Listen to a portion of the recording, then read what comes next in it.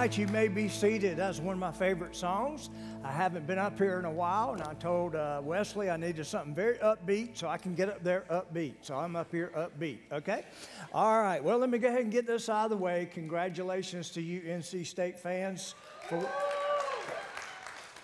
You don't do that when I mention Jesus. I mean, you need to get your priorities straight when it comes to this.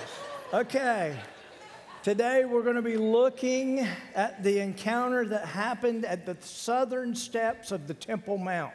And I think this morning as we start this sermon, I want to really point out a neat story that surrounds this area.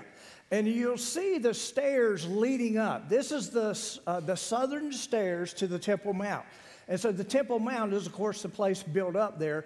But these stairs are very important when it comes to Jesus' teaching. And I'll give you more on that in just a moment. But this is the place where many people or many scholars believe that Jesus taught when he was there in Jerusalem.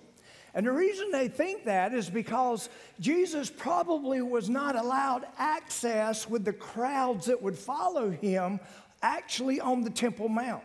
So many scholars believe that his teaching probably happened here.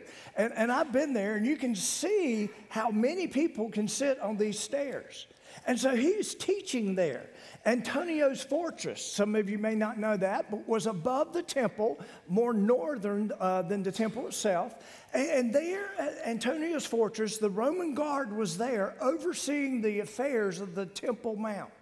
Because they knew if there was going to be a revolution, if there's going to be some kind of something to overthrow Rome or whatever kind of activities, it would probably happen in that area because of what it represented.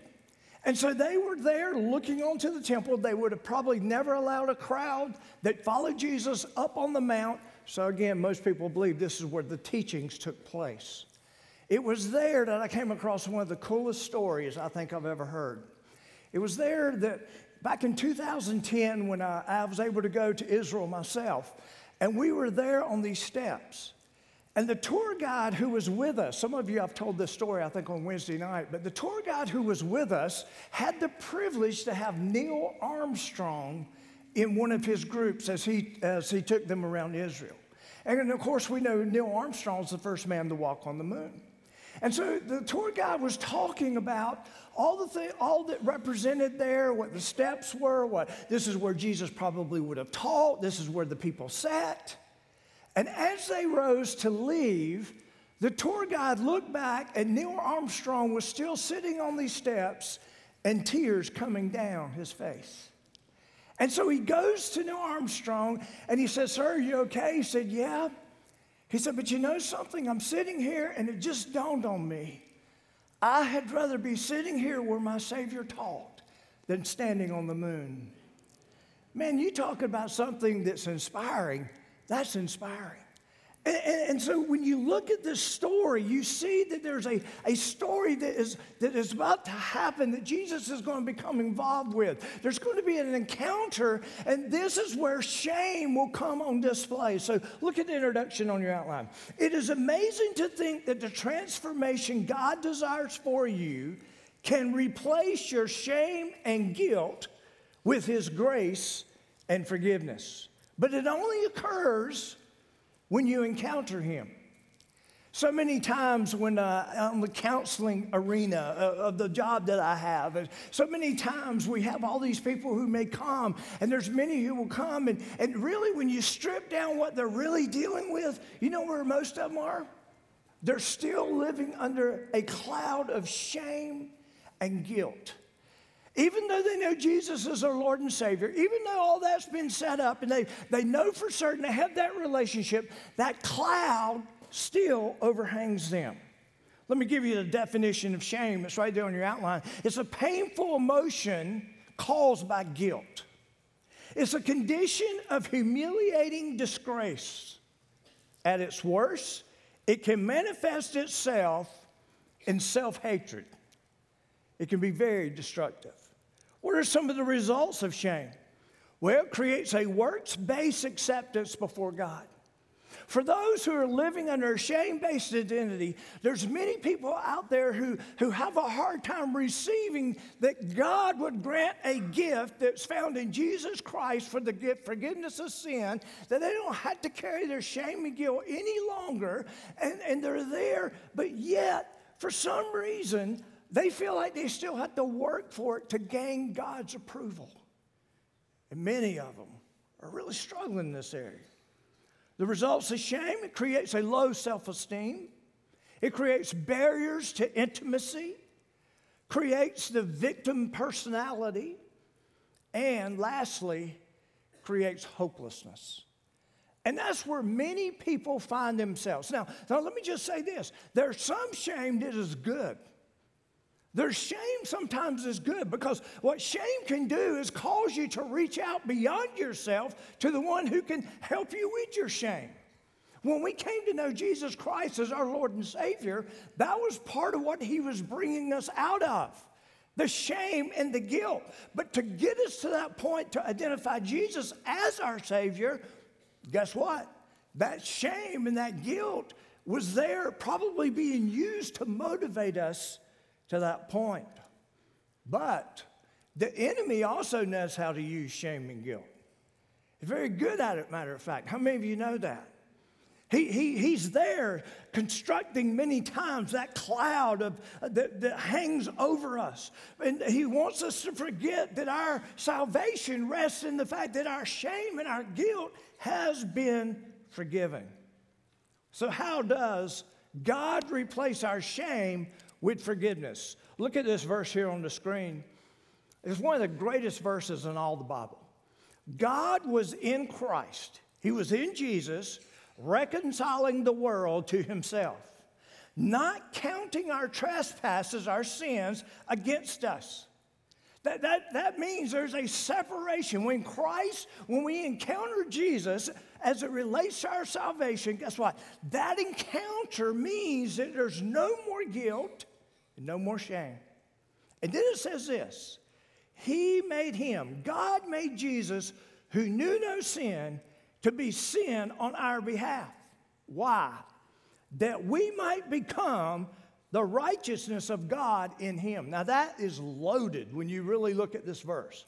Because when it says that we might become, it's the same language that God creates something out of nothing. And it's really the idea that we become something completely different when we come to know Jesus as our Lord and Savior, and we walk in his grace and his forgiveness. And so therefore, our identity moves from shame and guilt and sin to the fact that our identity now is where? It's in Christ and what he has done on our behalf. Why did he do that? What is he allowing us to become? The righteousness of God. Think about that, the righteousness. It literally means the one, God made us righteous or right before God himself. And so that's the whole idea of what God has done on our behalf through Jesus. To take us from our shame and our guilt identity to the identity that's now found in Jesus Christ. And y'all, if we can ever get our mind around that and get our heart around that, it will change our lives. It will change our lives. I know there's many people, and I think this was not mine because I was discipled, but there's many people who come to know Jesus as their Lord and Savior, and they're never discipled. And they've received salvation, but they never dream that some of the weight that they're carrying can be lifted because of what Jesus has done on our behalf. And so I'm here today to tell you what Jesus has done on your behalf is enough to make you complete in him. It's enough. It's not works-based. So look at John chapter 8. This morning, I want us to look at a story of how Jesus filled a heart of shame with grace and mercy. What we're about to read is what I said earlier. We're about to see shame on display. Shame on display. And so the first thing I want you to see is the encounter between an adulteress and her accusers. Now, to set up the story, John does it for us. Look at verse 2 of John chapter 8. Now, early in the morning, Jesus came again into the temple. Now, when it says into the temple, that may be misleading because Jesus would never have been able to take a whole crowd, like we're getting ready to read, into the temple. It means he went in the direction of the temple. And we believe he came to these stairs because of what takes place in the next verse. And it says this, early in the morning he came towards the temple, or directional to the temple, into the temple, and all the people came to him, and he sat down and he taught them. And so the first thing we see here is the temple. Okay, the temple. Now, this is a model of the temple. There's the Temple Mount that goes up there. These are the southern steps that go in, the gold part there. Okay, so that's where he probably did the teaching we're talking about. You see the temple there? Well, just above the temple is where Antonio's fortress is. That was the Roman presence in that area. And so you have all that sitting right there. And this right there, those steps, is probably where this scene takes place. Now think about what's going on. It seemed to be a typical early morning. And Jesus is there prepared to teach the people. And the next thing we see is not only the temple, but the teacher himself. And so they're there, and the people gather around to hear what he has to say. And he begins to teach, and they listen intently when all of a sudden there's a commotion that comes from the side of the stairs there and made its way to where Jesus was. Do you see the scene? Jesus is there teaching the people, kind of like up there where the stairs are. He's talking to them. Commotion comes out of nowhere. What do we have? Well, we have what's intended to be the trap. The trap. The Pharisees and the scribes interrupt him. Look at John chapter 8, verse 3. Then the scribes and the Pharisees brought to him a woman caught in adultery. Even when we read this, even in our modern day ideas, we look at this and we're saying, how does that happen? How does that happen? Many scholars would say that the scribes were the lawyers who defended the law of Moses, and also a booklet that the Jews used called the Mishnah. And so the scribes would literally be like the attorneys who would make sure that the law of Moses is carried out the way it needs to be carried out, and also the other book that they've written, which was the Mishnah. Now, they were very self-righteous people. They were people who appeared to have it all together, and they had the right, therefore, to judge others. And we see this right here in the scripture. They were bound in tradition of a merciless religion. They were literally, if you keep reading the text of John and all the other gospels, they were literally haters of Jesus, and they wanted him removed from the scene. That was their only goal. So here in John chapter 8, they've tried many things, but right now they're trying to trap Jesus. Okay, they're trying to trap him. The bait is this woman that we're about to read. And so therefore we see, we're introduced to the sinner. Again, the scene is filled with self-righteous intruders, and all of a sudden this woman comes in, and we see her there, and that woman is the shame in all the story. In John chapter 8, verse 3, then the scribes brought to him a woman caught in adultery, and when they had set her in the midst, then they set her in the midst. Those who were listening to Jesus teach are all gathered there. The people who are considered the righteous of that day. And by the way, many people respected the Pharisees and the scribes. Some of those same people sitting on those steps that day, they saw what these men were doing, and they threw this woman down before the feet of Jesus. Think about it. Here's a picture of what it could have been like. And I'm telling you, it's really amazing when you see this. Many of you have always known the story, but have you ever put yourself in place of where she must have been and what must have been going on in her own heart? Some of you are sitting here saying, well, I would never be an adulterer, so therefore. No, I mean, think about it. She represents, you know who she represents? Before Jesus, she represents us. She is a representation of us. Why? Because we're all considered sinners. And she's just one of us. And there she is in front of Jesus.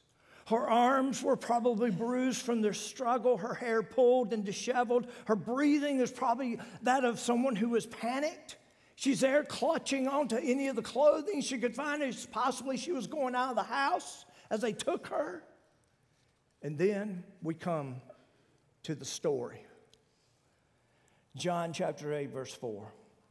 They said to Jesus, the scribes did, Pharisees, "Teacher, this woman was caught in adultery in the very act."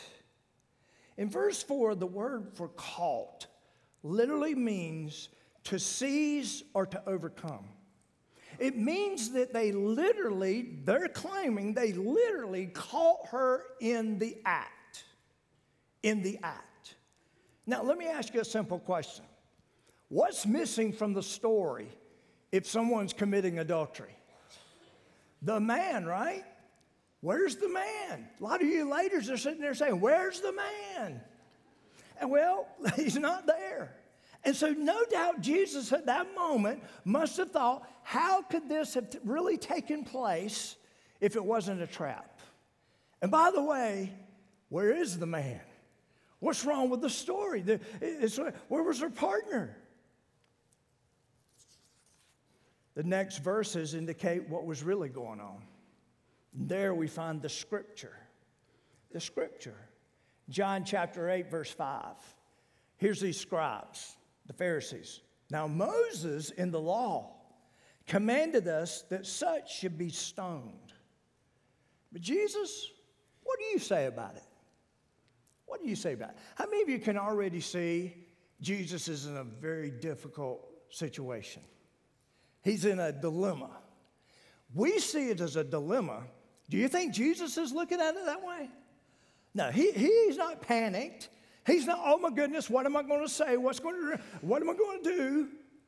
He just becomes more like Jesus in the scene. And so therefore, what do we read?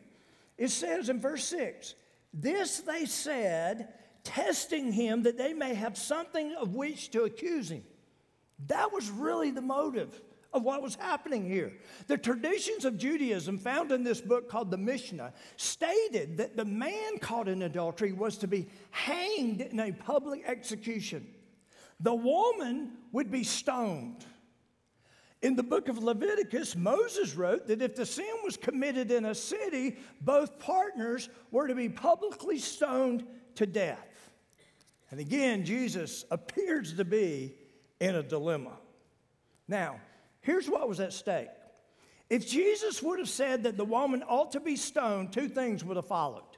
First of all, Jesus would lose the name that he had gained with love and respect from those who were sinners. Did you notice that in the Bible, sinners were drawn to Jesus? Who was repulsed by Jesus? The religious. But sinners were drawn to him. We see it all through the scriptures. They were drawn. And what would that look like if Jesus says she needs to be stoned? Secondly, Jesus, if he said she needed to be stoned, would have come into a collision with the Roman law. Jews had no power to carry out the death sentence on anyone. So that would have been a problem also. Either way, guess what? The scribes and the Pharisees felt like, we got him.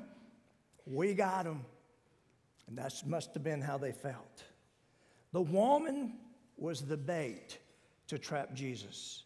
If Jesus said that she should be pardoned, some could even say that he was teaching men to break the law of Moses. And that's not what he was there to do. That's not what he was up to. But I want you to look at what he did. And this is what makes him Jesus. We see an advocate and his approach. Instead of answering the accusers, look at verse 6 again, the second part. But Jesus stooped down and wrote on the ground with his finger as though he did not hear.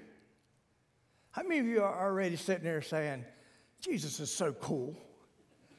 He is. I mean, he just kneels down. He pretends like he's not even listening to him, and he begins to write something on the ground. This is the only incident that we find in Scripture where Jesus is writing anything. It's kind of neat, isn't it, when you think about it? But we're about to find on your outline what's called the truth. The truth is about to be revealed. What did we think the truth was? Well, the scribes and the Pharisees thought that the truth was found in the fact this woman was caught in adultery. And what needed to be done about her would reveal the truth of what they were looking for. But guess what? That's not what happens. John chapter 8, verse 7. So when they continued asking him, now think about the scene here. Jesus, you going to answer us? Come on, Jesus. You can do better than that. What are you doing, by the way? That's what it means. They continued asking him. He raised himself up and said to them, he who is without sin among you, let him throw a stone at her first. He basically said, okay, you've caught her, you saw her, you brought her here to me. If you're without sin, go ahead and start the process. But why did they not? Verse 8, he stooped down again, wrote on the ground. Then those who heard it, being convicted by their conscience, went out one by one. Verse 9, my translation says those who heard it. What it really meant was those who saw it, and it was there. It was obvious. It was obvious. Okay, that's really the intention of what that phrase means. It was obvious. So what he was writing was obvious to them. Okay? They saw it. It was right there. Then those who heard it, being convicted by their conscience, went out one by one, beginning with the oldest, even to the last. You say, what was on the ground? What was he writing? Most people believe he was writing their own sins on the ground because of the context. And also, by the way, the Greek says in just a moment what it actually says. And so Jesus is there. And could it be, now, I'm using my imagination, but the Bible says they heard it, which it wasn't vocal. It just means it was very obvious what was right there in front of them. They were convicted by it. It's cool when self-righteous people are convicted. Do you know that? That's major work going on. And all of a sudden, they're looking there. Can you imagine Jesus possibly, doesn't say he did this, but you got to understand there was a strong connection to what was on the ground. You can't miss that. And he looks down, and maybe he points at one and looks at the one who committed it. I don't know. That would be pretty cool, wouldn't it? How do I know that it was obvious that it went where it needed to go? Because it was right there, and they were convicted by it, and they saw it, and it was very obvious what was happening. Listen, Jesus put them in their own trap that they created. And so they went out one by one, oldest to the last, and Jesus was left alone and the woman standing in their midst. Now, John, possibly an eyewitness to this, when writing about this event, he writes his words very carefully. In the Greek, which some of you don't care anything about, but I think is pretty cool, okay, it writes kata grapho. Grapho means to write. We know that. Kata means against. So literally, the text itself, John chose words where it says he was writing against them. A lot of people are like, we really don't know what he was writing. I think it was pretty obvious what he was writing. He was writing against them. This could imply that Jesus wrote against the accusers. Another translation of the Bible states it this way. Jesus was writing to declare their sins. Of course, that's more of an interpretation. But Jesus sees in their very hearts, and that moving finger writes, idolater, liar, drunkard, murderer, adulterer. All of them right there on display. You see, they thought they could put shame on display with this woman. But who was really on display at this moment? They were. Their shame. Isn't it amazing? Then it appears the thud of stone after stone falls to the ground. Think about the tables are turned. Those who brought shame left with shame. And Jesus, all along, Knew exactly what to do in this situation. How many of you, when you read stories like this just makes you feel even better about Jesus?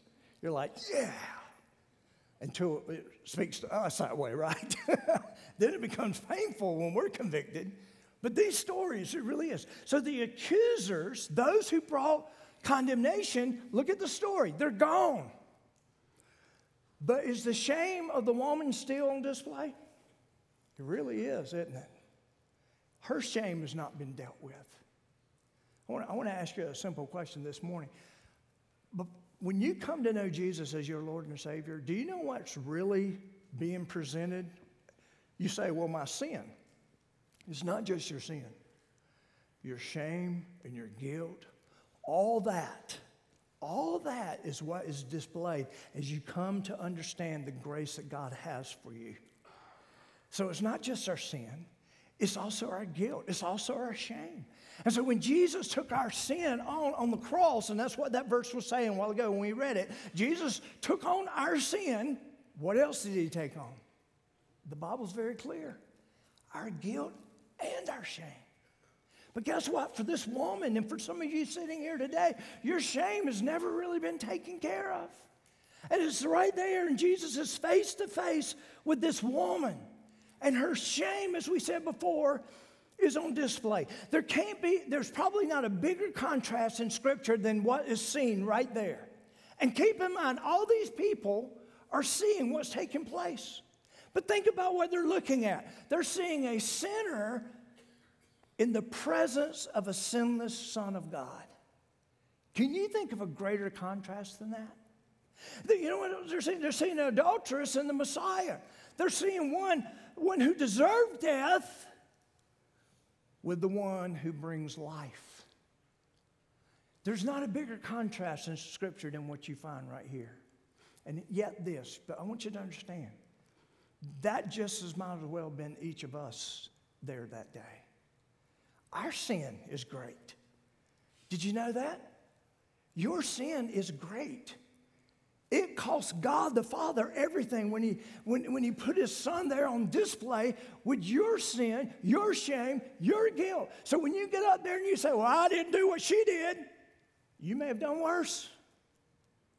When you say, I did, no, it's not a comparison.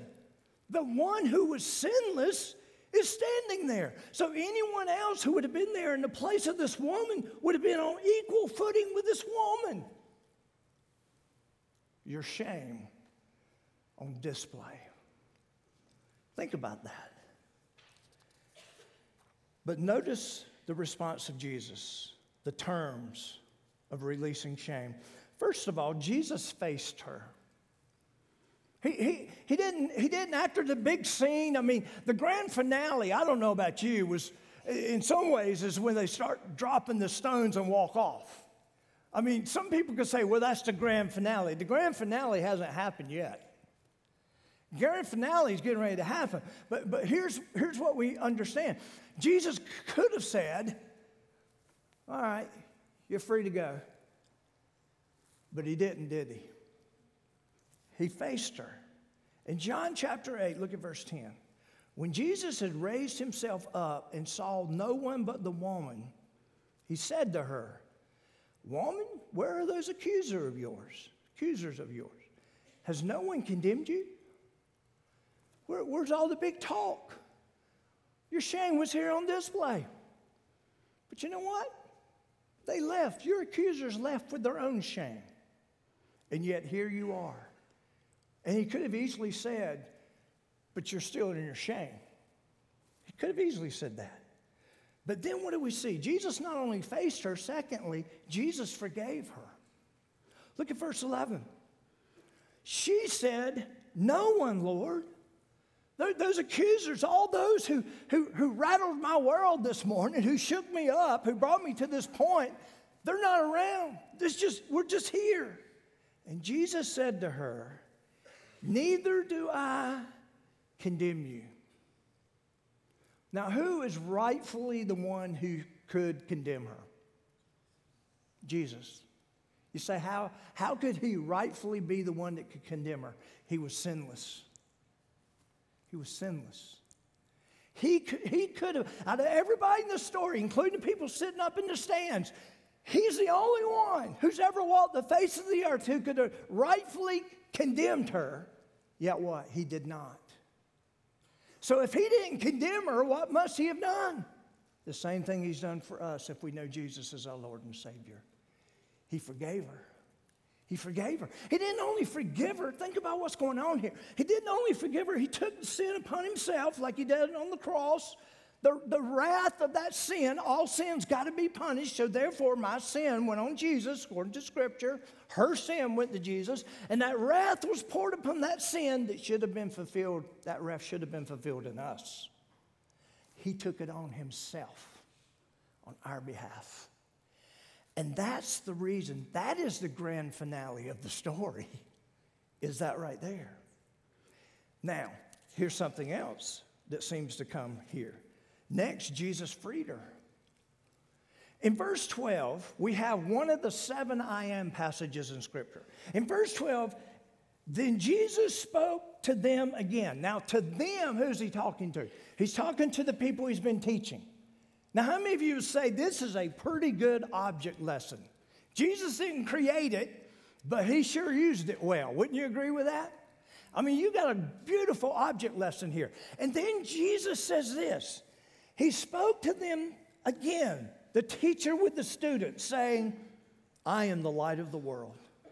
He who follows me shall not walk in darkness, but have the light of life.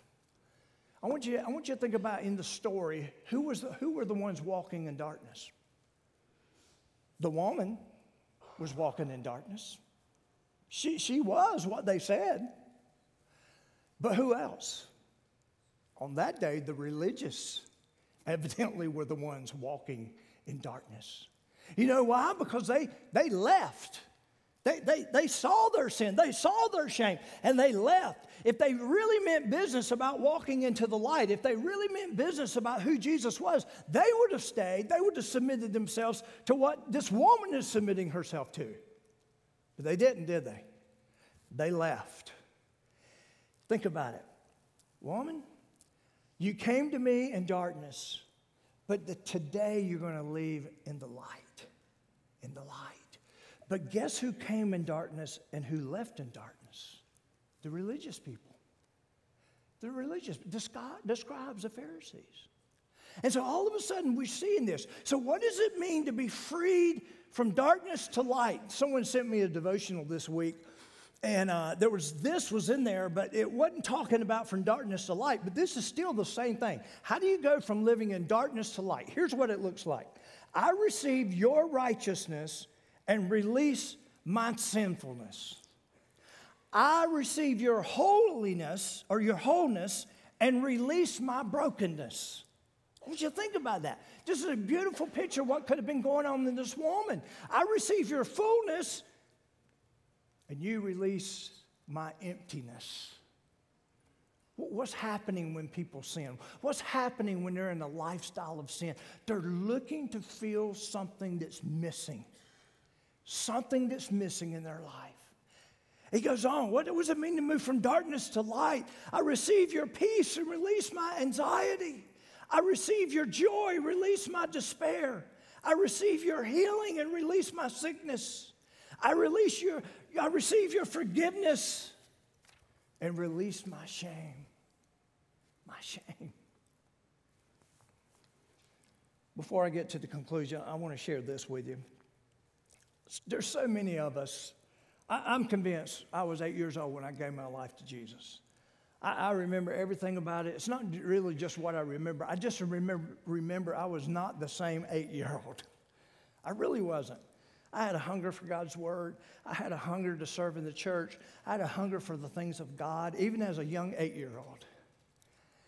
But then there came those times in my life. How many of you have had those?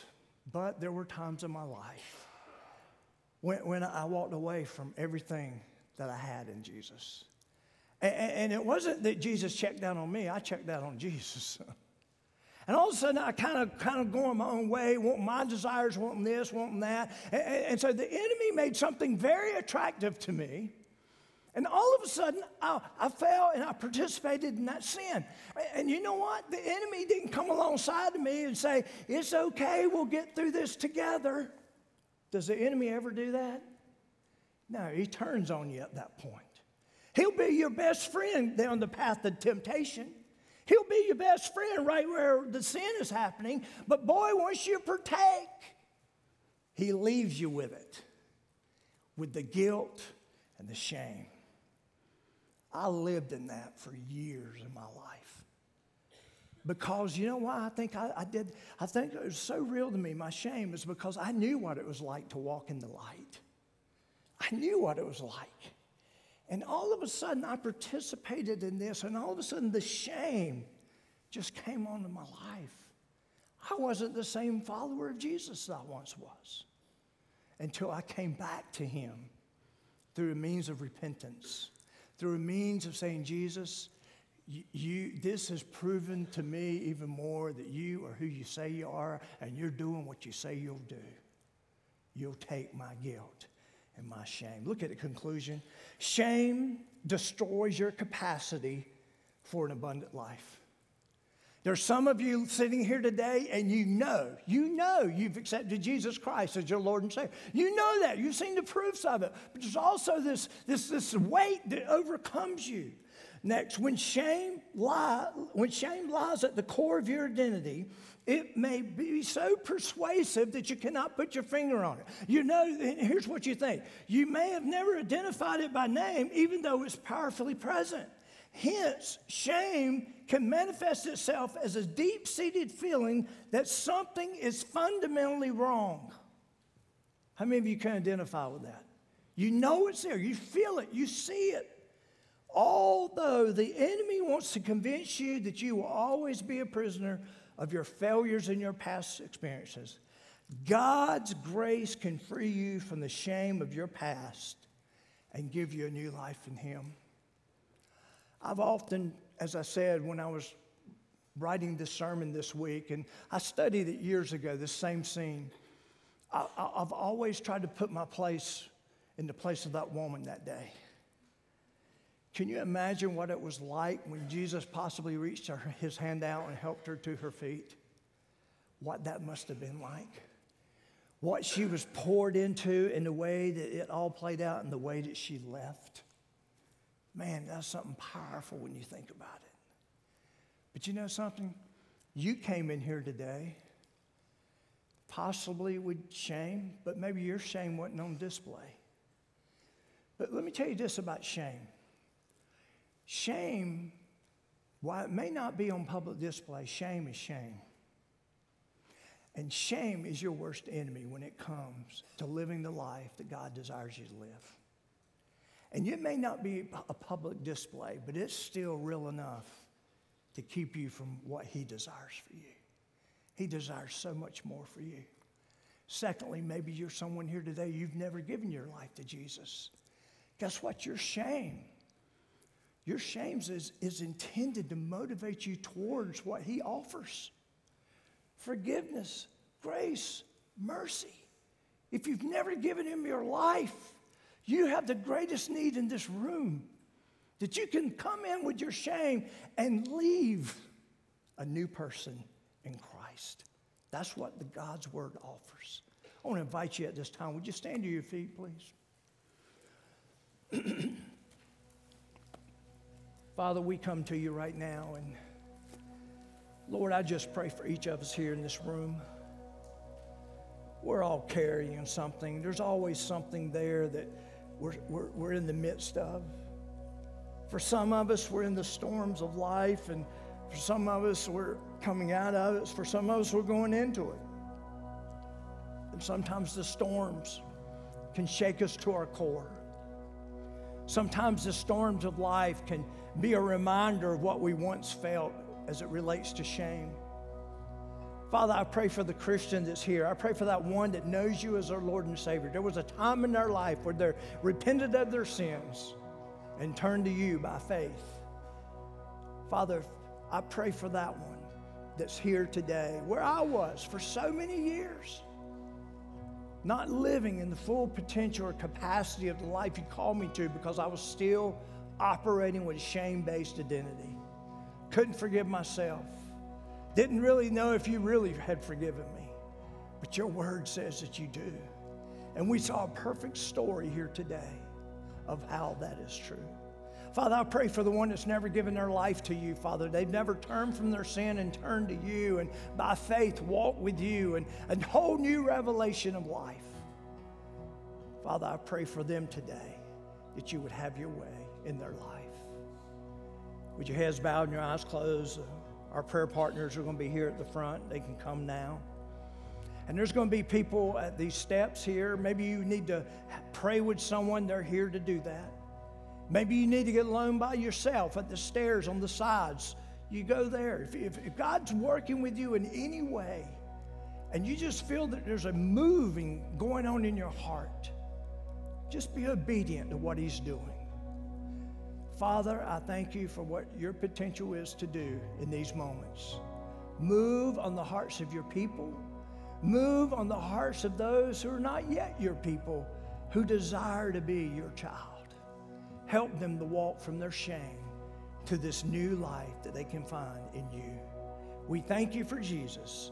In Jesus' name, amen. Would you sing with us this morning?